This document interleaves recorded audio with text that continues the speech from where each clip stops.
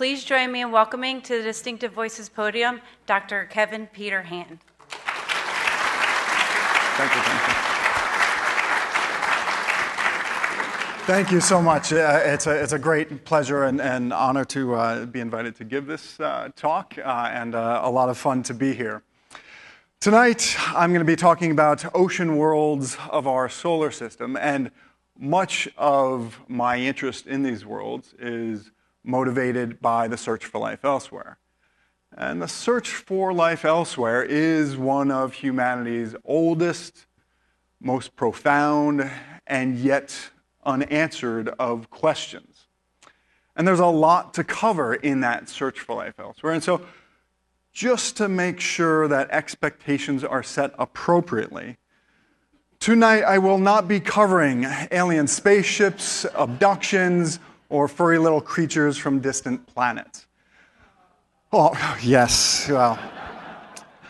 When I talk about the search for life elsewhere within our solar system, I'm really focusing on the search for even the tiniest of little microbe, because such a discovery would be truly revolutionary to the science of biology and to our understanding of our place in the universe. And this is a question that has fascinated me since I was a young child. This is me. Looking at this picture, I guess it's no surprise I turned out to be a scientist. It's huge, nerdy glasses. Thank goodness they made contacts. I grew up in a small town in Vermont, shown there in the background. And my imagination was captivated by the beautiful night sky and books like this that showed images of floating creatures in the atmosphere of Jupiter, some sort of big mouse-eared creature on Mars, and then some sort of dinosaur type of creature in the outer solar system. So I was captivated at an early age, and I feel very grateful that as an adult I get to pursue that very same question, but of course with a lot more math, chemistry, geology, physics, and engineering, and a considerable amount of student debt at one point. But I like to show this image also because it helps to emphasize part of what is truly interesting in our search for life elsewhere, and that is that in the background, those mountains of Vermont, you can see all of the life that covers the mountains. And in fact, our whole planet is covered by life. It's hard to find a place on our home planet where you don't find life. High, low, hot, cold, top, bottom, east, west, north, south, wherever you go for the most part, you find life. And the story of our search for life elsewhere is, in part, the story of this beautiful blue marble reaching out into our solar system and beyond in search of signs for life elsewhere. This diagram, a beautiful diagram made by National Geographic, shows one line emanating from Earth for each spacecraft that has been launched by the various space agencies around the world. The dimmer lines are failures, the brighter lines are successes. And as you can see, we have many lines that have gone off to the moon and off to Venus and to Mars. And the inner solar system has had quite a bit of robotic activity. But when you get out past the asteroid belt, you see that there are just a few lines that have extended beyond the asteroid belt. These are robotic spacecraft with names like Pioneer and Voyager and Galileo and Cassini, and most recently the New Horizons spacecraft and the Juno spacecraft. And one of the most remarkable things that we've learned from these few spacecraft that have gone out to these further reaches of our solar system is that we now have good knowledge that oceans exist beyond Earth. And what I'm showing you here is what I like to call our portrait of ocean worlds of our solar system. At the center, of course, is the Earth, the planet we know and love and that we need to take care of. And around the Earth, I've put several of the moons of the outer solar system. These are moons like Europa and Ganymede and Callisto, 3 moons of Jupiter. Titan and Enceladus, 2 moons of Saturn. And I've even got Neptune's curious moon Triton here.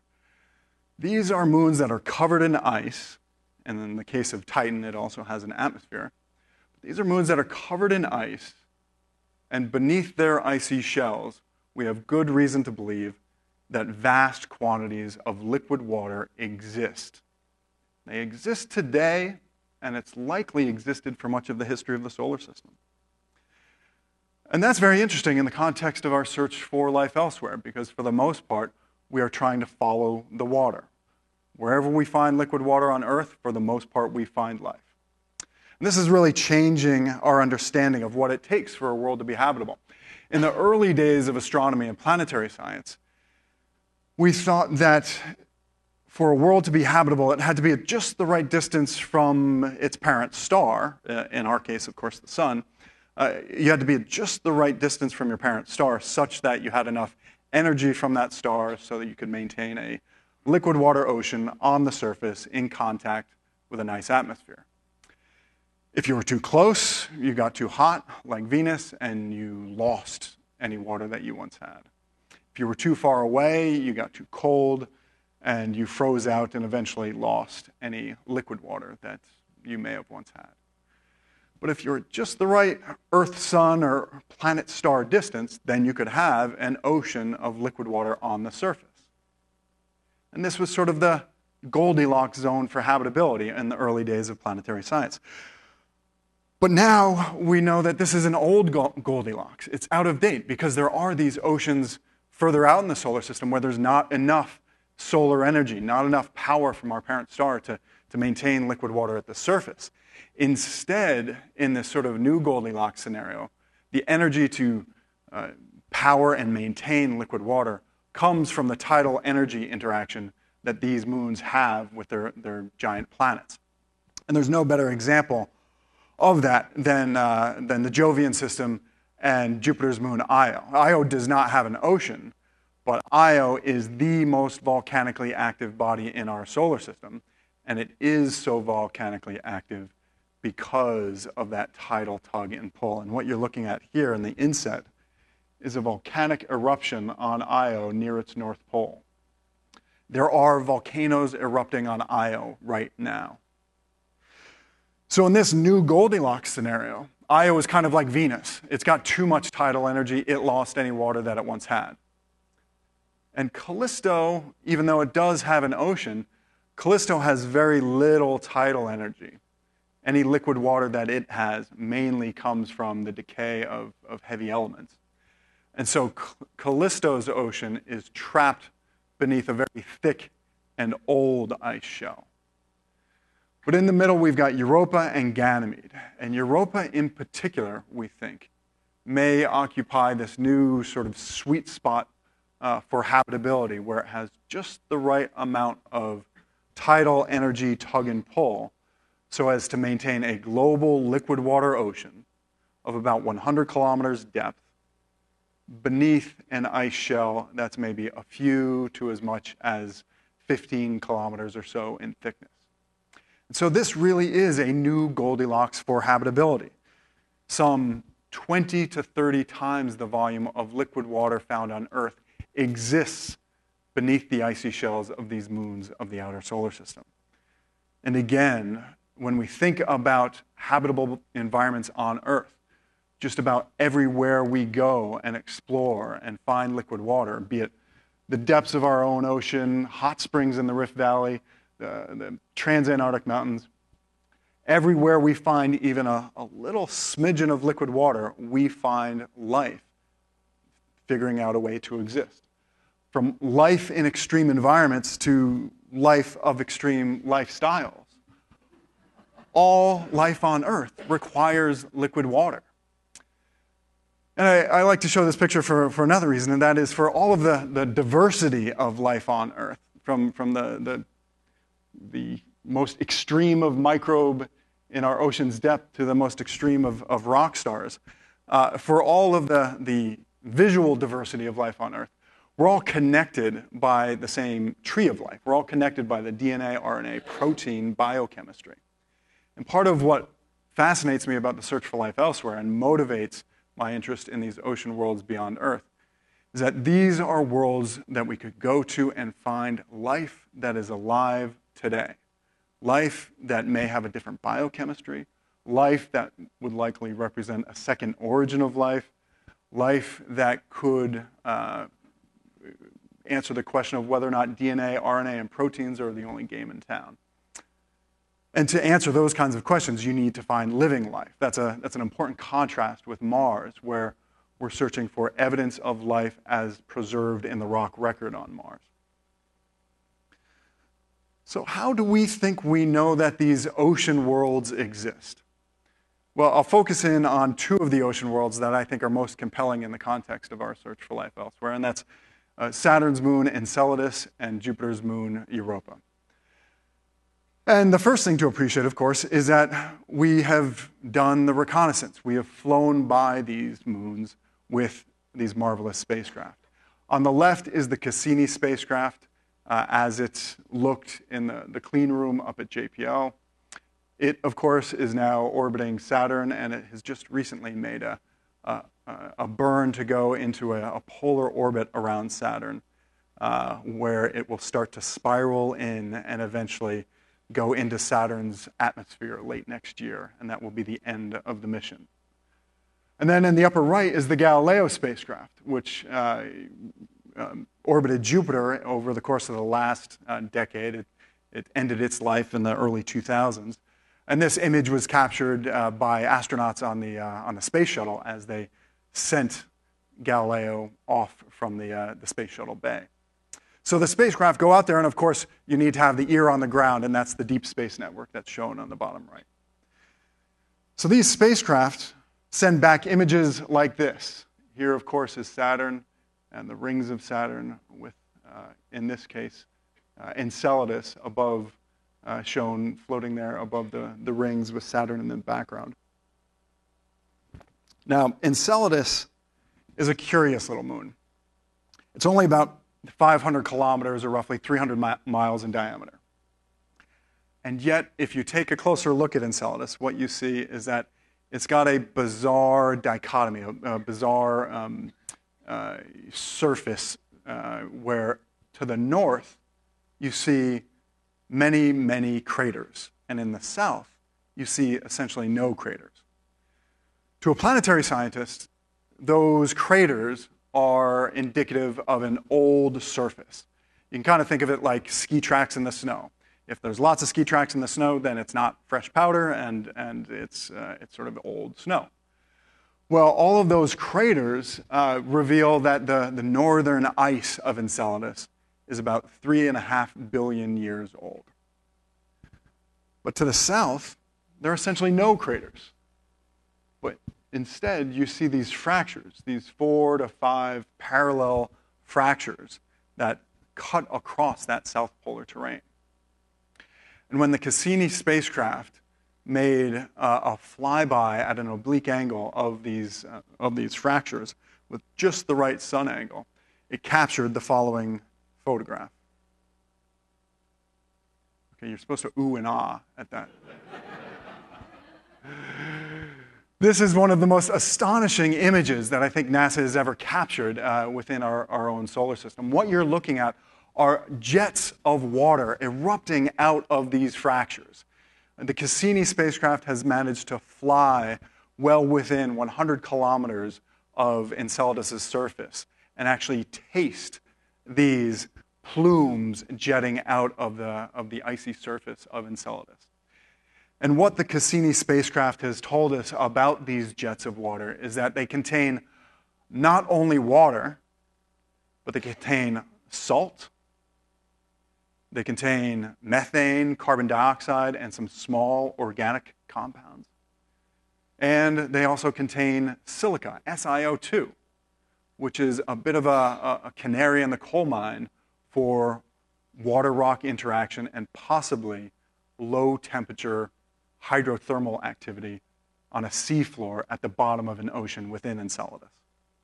So a truly profound discovery to see this ocean erupting out into space. Now, on the surface, if you look straight down, those plumes are pretty diffuse, so you can't really see them. It's not like looking at, say, a snowmaking machine. But here you can see how in the center there, roughly, we think that there might be a plume erupting around there and maybe a couple of them across here. You can see how that material, the sort of snow of Enceladus, falls back down and softens all of those cracks that are part of that icy surface. And so our picture for Enceladus, based on the direct observation of those plumes and then the mass spectrometers and infrared spectrometers that the Cassini spacecraft has, leads to an image of Enceladus like this, where we think that these plumes permeate through the ice shell. They come up through fractures. There might be little aquifers a few kilometers down. This ice is maybe 40 kilometers or so in thickness. And it connects to an ocean, and in this image, the ocean is just in the south polar terrain.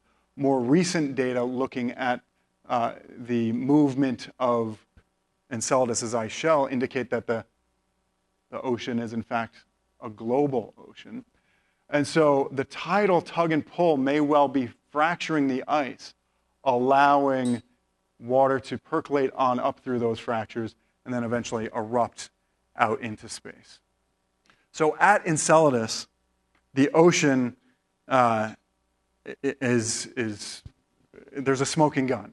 We see the ocean erupting into space. With Europa, the story is a little bit more subtle. Here's one of the few images that we have of Europa as captured by the Galileo spacecraft. The Galileo spacecraft, as you may be aware, had several different problems with a high-gain antenna, and the data relay back to Earth was very limited.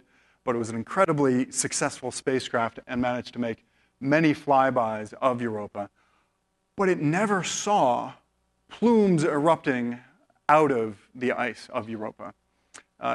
It did observe all of these fractures, these cracks that we think crack through the ice and possibly reach the ocean below. Never were there seen new fractures being formed. And so, unlike Enceladus, we don't have that sort of smoking gun of the ocean leaping out into space.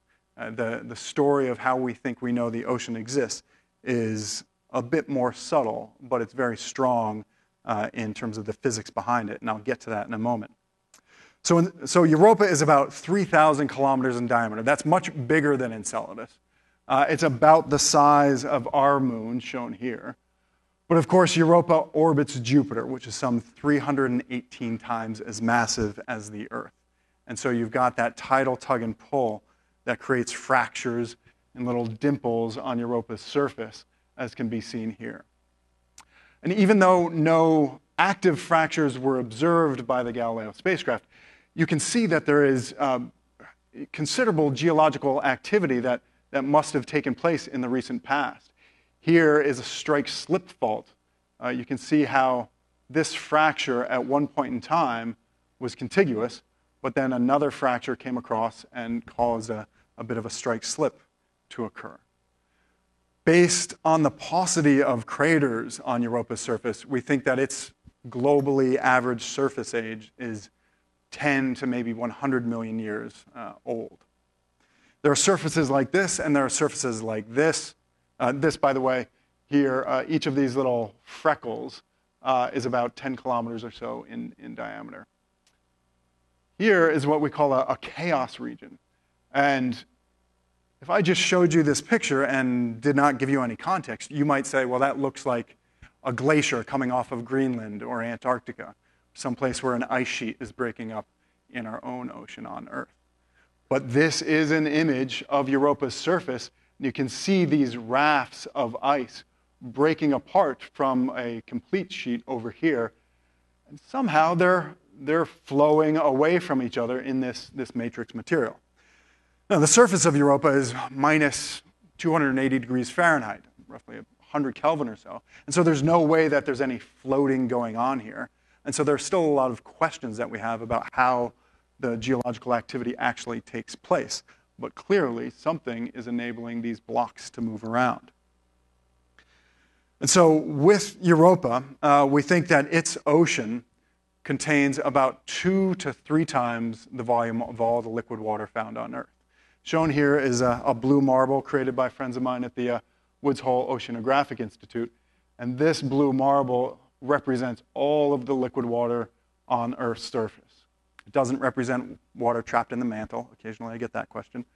But of course, what you should appreciate first and foremost is that we need to protect the scarce water that we have here on Earth. But by comparison, Europa, even though it's much smaller, its global ocean is about 60 miles or 100 kilometers in depth. On Earth, of course, we don't have a global ocean, and our ocean is on average about 4 kilometers in depth.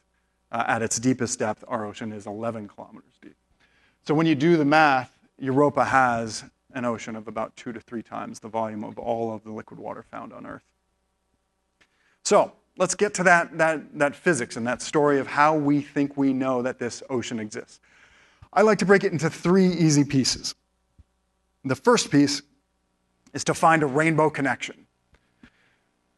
What do I mean by that? Well, much of what I do in my lab is spectroscopy. And spectroscopy is a scientist's fancy term for saying I study rainbows. Rainbows are nature's way of doing spectroscopy. If you took this rainbow and turned it onto its side and created a graph of color versus intensity, you would have a spectrum. And spectroscopy is an incredibly useful tool for astronomy, chemistry, all sorts of different fields. And in the 1960s, the Russian astronomer Vasily Moreau turned his telescope and his spectrometer to the Jovian system and collected spectra like this of Europa. And even though this has none of the obvious beauty of a rainbow, to the trained eye, what this very distinct stepwise function going from 1 micron out to about 2.5 microns, what this shape tells the trained eye is that Europa's surface is composed of water ice. This is the classical spectrum of water ice. And so some 350 years after Galileo discovered the large moons of Jupiter, including Europa, we then make the transition to not only does it have these moons, but Europa is covered in ice. That's the first piece of the puzzle. The next piece of the puzzle is to babysit a spacecraft. And in this analogy, the spacecraft being babysat was the Galileo spacecraft, shown here on the right. And the babysitter was the Deep Space Network. And what's happening in this scenario, and what happened during the Galileo orbits of Jupiter and the flybys of Europa, is that the Deep Space Network was able to keep very close track of the position of the Galileo spacecraft as it flew by the various moons. And as a spacecraft flies by a body, the gravity of that body slightly perturbs its trajectory. And that very slight perturbation, believe it or not, can be measured back here on the ground and converted into a measurement of the moment of inertia of that world, in this case Europa. And from that physical property called the moment of inertia, you can learn about the interior structure of that world. Now, all of what I just said has a ton of math behind it. I won't be going into that math tonight. Oh, okay, unless you want me to. But what you can learn by actually expanding out the gravitational potential, so you incorporate additional terms as opposed to just the sort of point mass source that you learn in Physics 101. What you can learn from that, using the moment of inertia, is that Europa, in this particular case, needed to have a distribution of different density masses in its interior. It needed to have a dense, iron-rich core and mantle region. It needed to have a less dense, large mantle composed primarily of material with a density comparable to rocks, to silicates. But then there needed to be an added layer of very low density material, density that's around unit density, or roughly 1 gram per cubic centimeter. What fits that density profile? water. And so from that babysitting of the spacecraft, from the gravity observations of the Galileo spacecraft as it flew by Europa, that led to this cross-sectional model for Europa, where you've got a dense iron or iron sulfur core, a less dense but still pretty heavy rocky silicate mantle, and then an outer layer that's roughly 100 to 200 kilometers in thickness that is of roughly unit density, water in either liquid or solid phase. Now, liquid water and solid water do have different densities, but those densities are so close that the gravity measurements were not able to reveal that difference. So the second piece of the puzzle gets us to this picture, but it doesn't get us to a liquid water ocean in the subsurface. For that, we need the third piece of the puzzle. And the third piece of the puzzle, I like to make the analogy to adhering to airport security. And this is a picture that I took after I got through security. And my apologies that it's fuzzy, but I was trying not to get into trouble. I was trying not to get arrested. But so the analogy here is to the doorways that you walk through at airport security, not those big, huge cans that they have us walk into now. I'm referring to the doorways, the sort of classical security systems. What happens when you walk through one of those? Well, when you walk through one of those doorways, you're walking through a time-varying magnetic field. And if you have a conductor in your pocket, that time-varying magnetic field will excite electric currents in that conducting material. And those electric currents will give rise to what's called an induced magnetic field. And then there are sensors on the doorway that will detect that induced magnetic field, and the alarm will go off. How does this connect to Europa? Well, when the Galileo spacecraft flew by Europa, as shown in this animation, the alarm essentially went off. The Galileo spacecraft had on board a magnetometer, essentially a fancy compass. And with each flyby that it made of Europa, it made those measurements of Europa's magnetic field. What was observed is that Europa does not have its own magnetic field. Europa is not like the Earth, where we've got our own magnetic field. Instead, what was observed is a time-varying field, a field that rose and fall, and the rise and fall of Europa's magnetic field was observed to be in direct connection to Jupiter's rotating magnetic field. And so essentially what the physics situation sets up is that Europa is kind of like you walking through the metal detector, and Jupiter is kind of like the doorway with the time-varying magnetic field. But of course, if the Galileo spacecraft detected an induced magnetic field, that necessitates a conductor. There must be a conductor that allows the electric currents to flow and the induced magnetic field to rise. How could that happen? Well, maybe it's that iron core. Iron is conductive. Well, when you do the math and the modeling, it turns out that the iron core can't explain the induced magnetic field. Well, what about that rocky silicate mantle? There again, it turns out that rocks in general are not conductive enough to explain the induced magnetic field signature. Well, what about ice? Well, we said the outer layer of water, maybe it's all ice and maybe that's conductive and giving rise to the induced magnetic field. Well, ice is not conductive enough. Ice cannot explain it. And it needed to be a conducting layer near the surface to explain the magnitude of the observations. The best explanation for that induced magnetic field, for the alarm going off, the airport security alarm, the best explanation for that induced magnetic field is a salty liquid water ocean beneath a relatively thin ice shell. And so and here again, lots of math behind it. Won't go into it, but it's beautiful physics connecting Faraday's equations and Faraday's law and Maxwell's equations. Just beautiful physics. But that all leads to our current model of Europa, where you've got this deep ocean connected to a rocky seafloor, overlain by an ice shell that's maybe a few to 10, 15 kilometers or so in thickness. And we think that ice shell may be convecting, as shown by those colors there, where material from the ocean could be upwelling and be incorporated into the ice and then eventually exposed onto the surface. So it's with those three easy pieces, and a lot of detailed math and physics, that we have a good degree of confidence of Europa's ocean existing beneath its subsurface. More recently, my colleagues and I have published a paper using the Hubble Space Telescope where we think we actually have some pretty curious evidence of water plumes erupting out of Europa.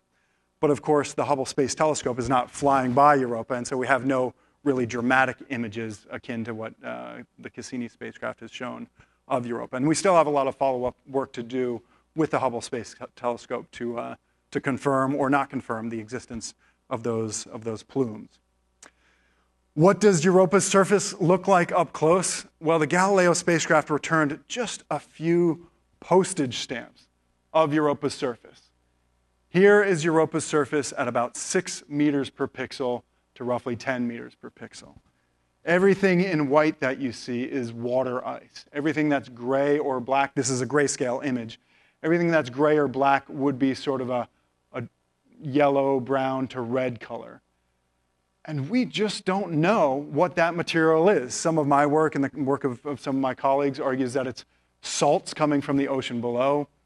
Some of it is likely sulfur compounds that have collected on Europa's surface as a result of the volcanoes on Io delivering material to Europa's surface.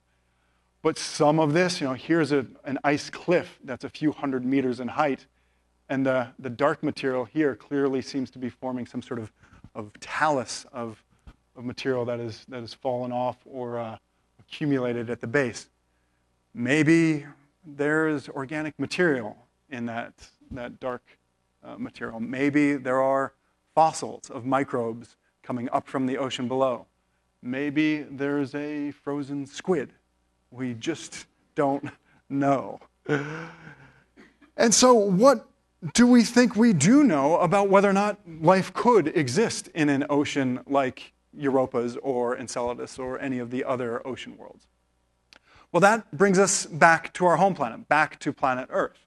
And tonight I'd like to share with you two little vignettes of some of how my work has brought me to different places on our planet. I've been very fortunate to be able to travel to all sorts of extreme environments. As mentioned at the beginning, I've gotten the opportunity to make many dives to the bottom of our own ocean, and I actually just recently returned from an expedition up to 87 North to study the seafloor and the ocean and the sea ice up in that region. And so part of this is gaining a better understanding for how our home planet works and what we need to do to protect it. And part of it is also building a bridge with understanding how life on Earth works and how to then identify habitable environments beyond Earth. So the first place we'll go is up in the Arctic region of Alaska. And here I'll describe to you some of the technological innovations that we're making to try and explore some of these extreme environments and better understand the ecosystems. This is the North Slope of Alaska. It's permafrost, and within that permafrost are some 10 to 13,000 thermal karst lakes. And during the summer, these lakes are open to the atmosphere, and it's a nice, beautiful environment. But then in the fall, as it gets cold and dark, everything freezes over, and these lakes become like little test tubes where they get sealed off, it gets dark, and they become nutrient limited, and the ice freezes down and essentially squeezes down on these lakes, because the lakes are only about 1 meter to 2 meters in height, and so by the end of the winter, the ice thickness covers much of the lake depth. So we're studying the microbes and the limnology of these systems, and in particular, we're focused on some of the lakes that are seeping out methane.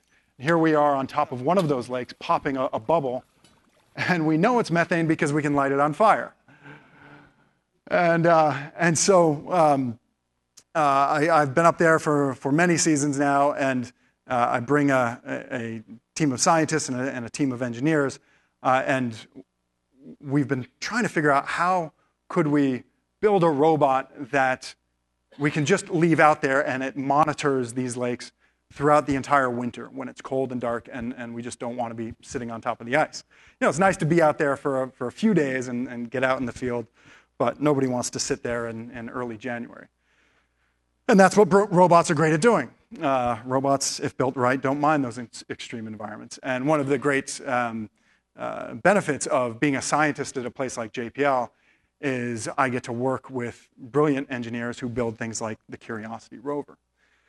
And a few years ago, we were up there and we were saying, well, wouldn't it be great if we built a submersible that we could just leave up in these lakes? But then we got to thinking, submersibles are difficult because they've got thrusters and they need to kind of float around in 3D space. And these lakes are pretty shallow, so we don't necessarily need all that mobility. Why don't we just build a rover that thinks the ice is the ground? Why don't we flip the situation and just have a rover that's buoyant, something that sticks to the underside of the ice and allows us to look at those methane bubbles in the ice, and it can have cameras that can turn and look at the bottom of the lake. And so, thankfully, I just get to be the crazy scientist that says, hey, this would be great, and they go and build it. And of course, the geniuses there they come up with something like this. This is our buoyant rover for under ice exploration, which of course is an acronym, or BRUI is what the acronym becomes. No NASA project would be fulfilled without a good acronym. And so the buoyant rover here is shown. It's only got 2 wheels and a tail because that's the sort of most efficient wheeled structure. And we also wanted to design it so that we could send it down through a drilled hole. So in the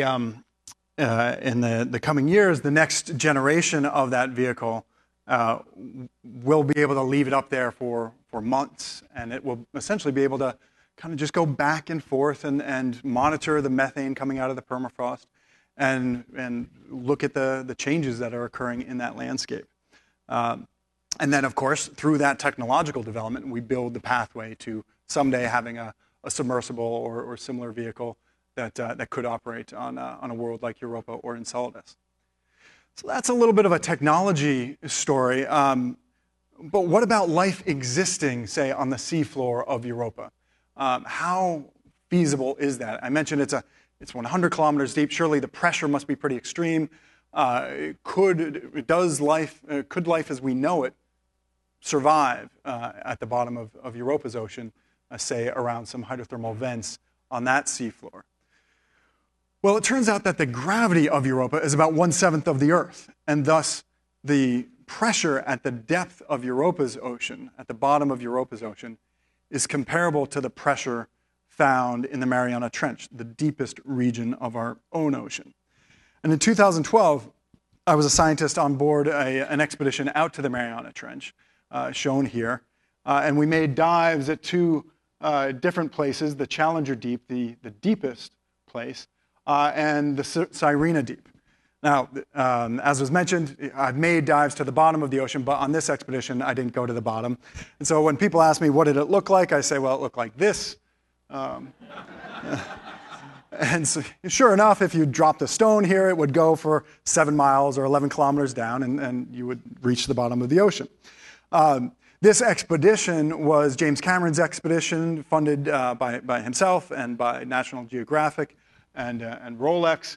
And it was an amazing expedition accomplished in a relatively short time frame with a human submersible, shown here, the Challenger Deep, or the Green Machine, a submersible that was specifically designed to get to the bottom of the ocean quickly. And I'll show you the vehicle in the water in just a moment. As I mentioned, I didn't get to make a dive in it. Only Jim made the big dive. He made 1 dive to the Challenger Deep. That's the first time anyone had been back down to the Challenger Deep since the Trieste expedition with Piccard and Walsh made that trip in 1960. And so the vehicle was sent over the side of the boat horizontally, but then once it was in the water, it went into this sort of vertical torpedo mode. And that was a really ingenious design because anything that kind of spirals and swims down to the bottom. It's going to take forever to get to that depth. And when you're doing the engineering systems design, that means you have to bring more oxygen and resources to keep the human alive. And humans are a pain to keep alive in vehicles like this. So the goal was to get to have this very sleek design so Jim could get to the bottom in about 2 hours.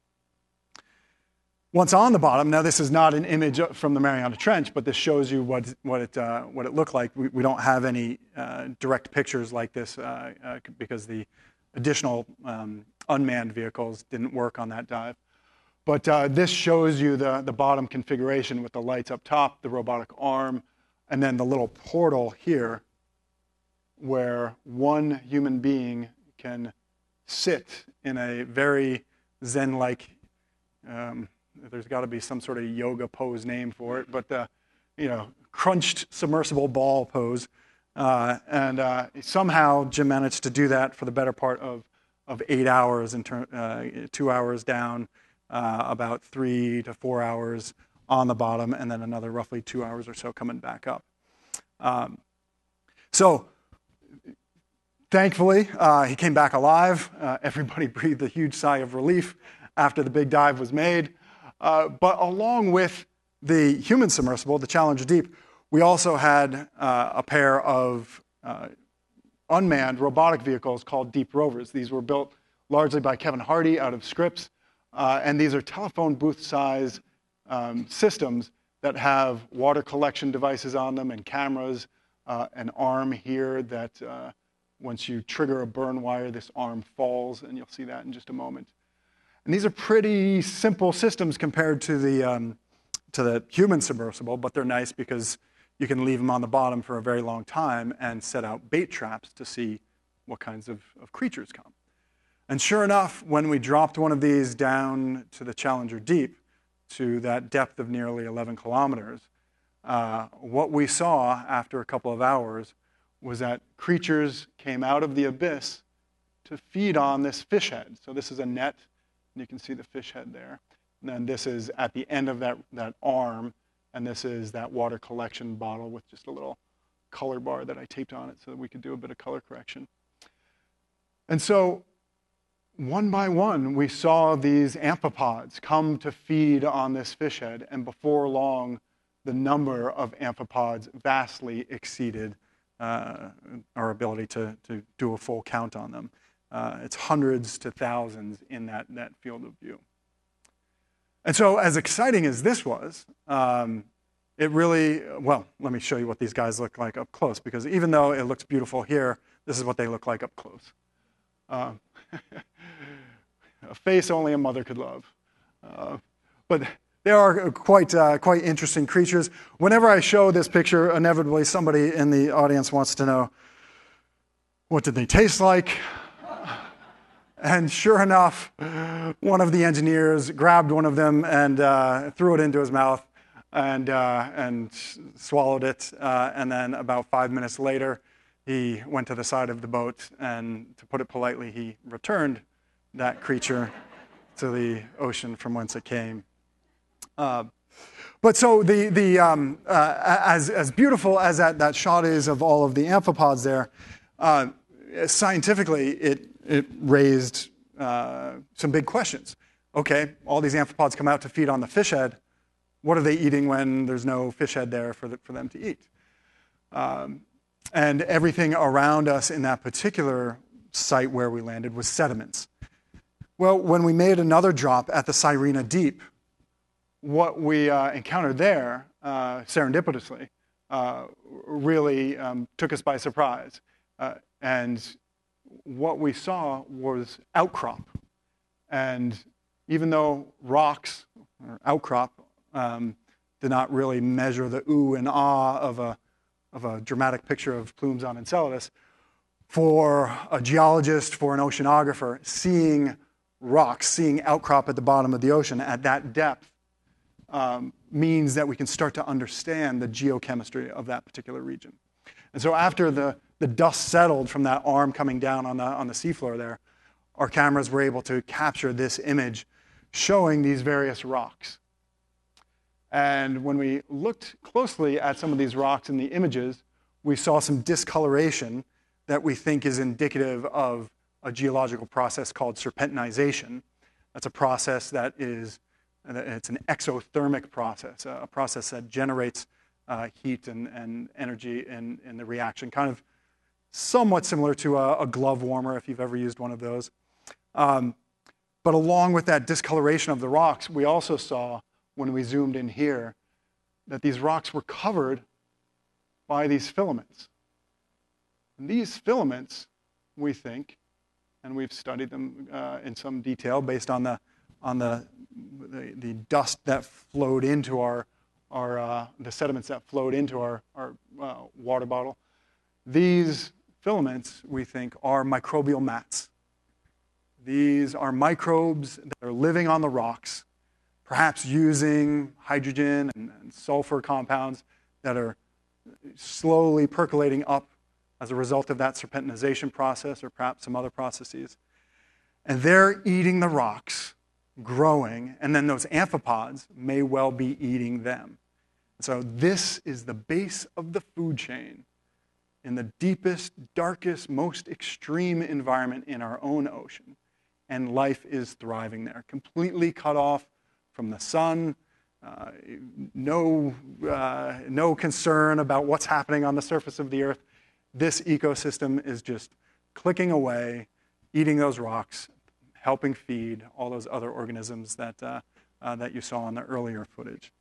And so it's through studies of ecosystems like this that scientists like myself gain some perspective and some hope that worlds like Europa might in fact be habitable, because there we think we've got the liquid water, the elements, and the energy, perhaps geochemical energy, needed to power and build life. And so where are we going? Well, this is an animation showing my dream of dreams. In my dream of dreams, a few decades from now, we will land a spacecraft on Europa's surface. We'll navigate to a nice, safe landing spot, after which it will deploy a melt probe. This melt probe will have some magical heat source on the front end, radioactive or otherwise. It will then melt through those hundreds of meters to kilometers of ice. We will hopefully find some thin regions. After it gets to the ocean itself, it then will deploy the nose cone and send out an autonomous underwater vehicle. Now, this vehicle is going to have a lot of artificial intelligence. It's not going to be able to be joysticked from Earth. And then it will go down to the bottom of the ocean of Europa, hopefully discover hydrothermal vents. And at least in this Disney version, we discover large charismatic macrofauna, and we change the world forever. So, as I mentioned, that's the dream of dreams. What are the steps to that? Well, NASA currently has on the books a mission that is, for the time being, named the Europa Clipper mission. This will get to the launch pad in the early 2020s, and roughly 3 years after that, it will go into orbit around Jupiter, and it will then make some 45 or so flybys of Europa and do a tremendous amount of remote sensing and mapping of Europa, including using an ice-penetrating radar to kind of see where liquid water pockets exist in the ice shell and hopefully see where the ice shell meets the ocean itself.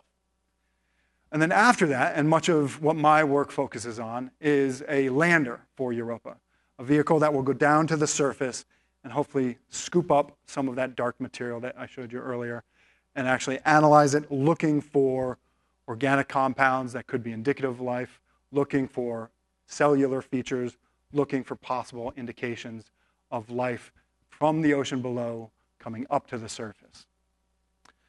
So that's where we're going with Enceladus. Hopefully we will have some missions on the books in the years to come, but currently, after the Cassini mission finishes, there is no plan to get back out to the Saturnian system. And that's very sad to myself and many of my colleagues. But I'll finish just by bringing it all into perspective. And I'll finish with what is my favorite image from the history of space exploration. It's an image that was carved by the hand of none other than Galileo. It's an image that shows Jupiter at the center, that wheel-like structure.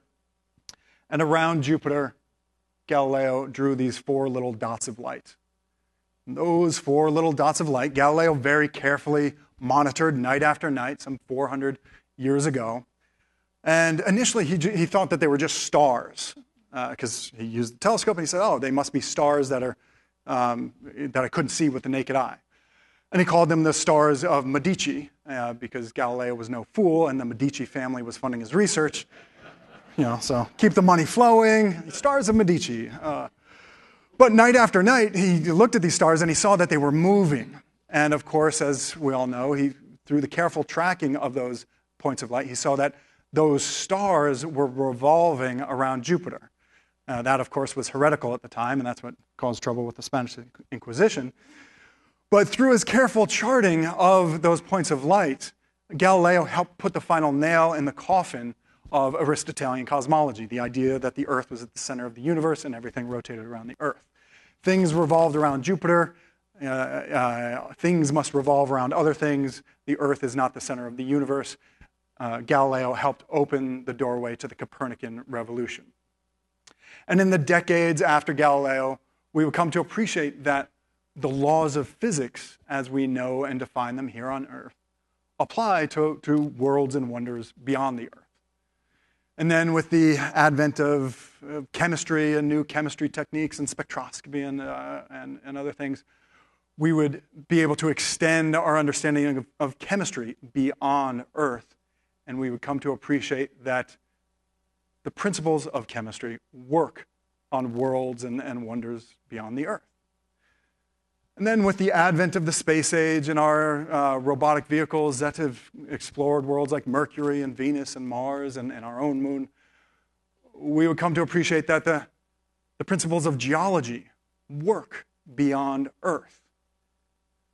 But when it comes to that 4th main sort of pillar of fundamental sciences, when it comes to the pillar of biology, when it comes to that bizarre phenomenon that we all know and love, when it comes to biology and life, we have yet to make that leap. We don't yet know whether or not biology works beyond Earth.